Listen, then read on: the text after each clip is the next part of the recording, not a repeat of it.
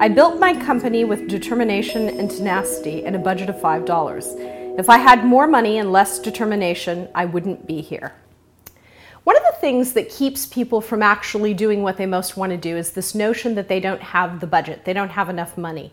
And what I tell everyone is I truly had $5 in a MacBook when I started.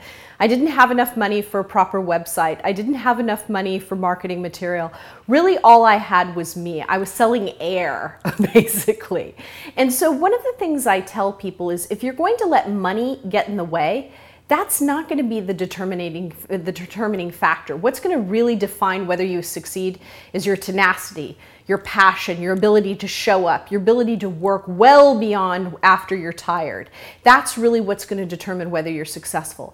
If you think that money is the thing that's keeping you from launching your business, living your dream, or doing anything that you really deeply want to do, you're kidding yourself. I know it sounds crazy, but it's true. If I had had a ton of money, but no determination, no discipline, and no tenacity, I would not be sitting here right now. There is no question in my mind.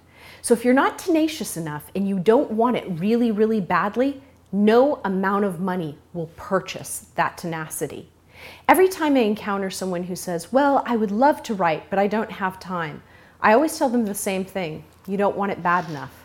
I know that sounds harsh, but the truth of the matter is when we want something really, really badly, we make it happen.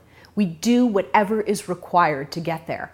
We sleep less. We carve out 10, 5, 15 minutes a day, whatever it takes.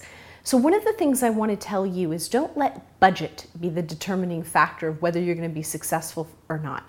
If you really want something badly enough, even if you want an opportunity, go get an internship. Go start somewhere, get some experience. Believe me, that will be the thing that defines your success. Long before I had my own business, after I got out of college and before I went to graduate school, I really wanted to go teach English in Japan. I wanted to do this so desperately, I can't even express it to you. And the truth of the matter was, it was fairly competitive. And there were lots of people who wanted to go teach in Japan, as it turned out. And I didn't really have a background in ESL, though I did in English. And one of the things I did was, before I actually applied, I went and got an adjunct professorship teaching English to Japanese students in Montana.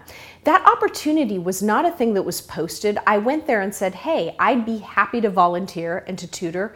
And they said, sure, come on over. And by the way, we'll actually develop a position for you. You can be an adjunct professor. Now, it was not enough money to feed me. I had another job to actually support me. But what it did do is it gave me the experience I needed to go and live my dream. Don't allow something like money to stand in your way.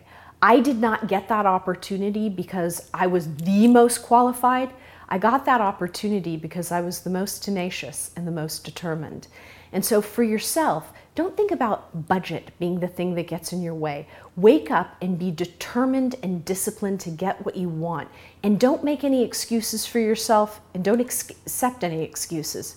And that will create the path to live your decadent dream.